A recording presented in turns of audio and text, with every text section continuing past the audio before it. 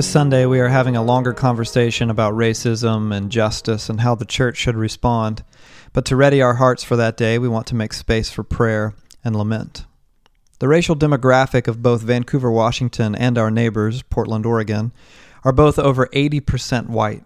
As a predominantly white church in a predominantly white city, most of us don't know what it's like to experience systemic racism. We hear and read about the experience of black men and women and children for whom even buying groceries or walking home at night can range from embarrassing to painful to tense to horrifying. The white population does not know what it would feel like to watch another video of police brutality, murder, hate crimes on the news, and know that could be me. Our white children will not grow up with the same generational dread or pain. When we look to the scriptures, we enter into cultures and people and a world unlike our own, and to experience the transforming power of the Bible, we learn that it is usually not about us, but it is for us, meaning the Bible's authors usually had a particular audience in mind, and it wasn't us.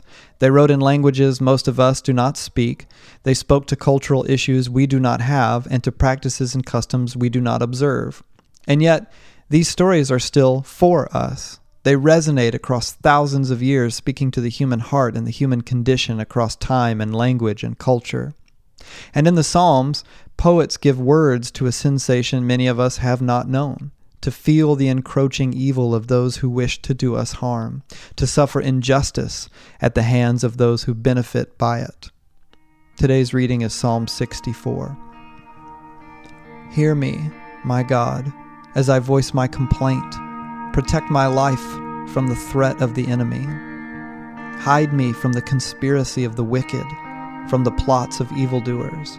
They sharpen their tongues like swords and aim cruel words like deadly arrows. They shoot from ambush at the innocent.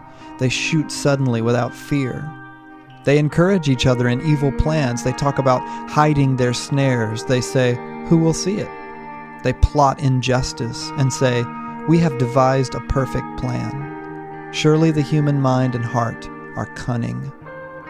But God will shoot them with his arrows.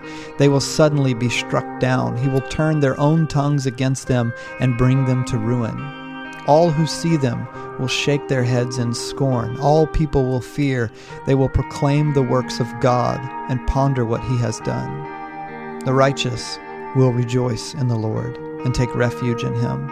All the upright in heart will glory in him.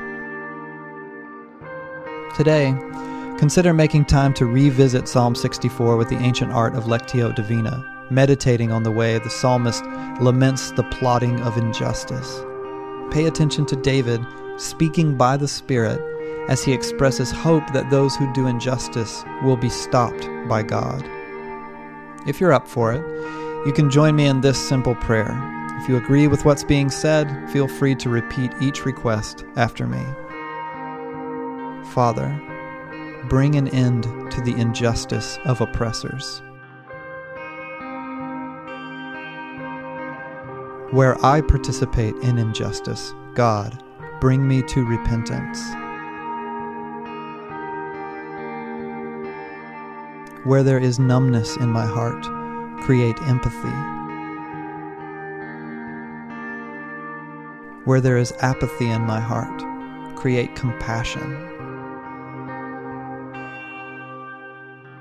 Show me a glimpse of your anger that burns against injustice. Lead me along the right paths for your name's sake. Amen.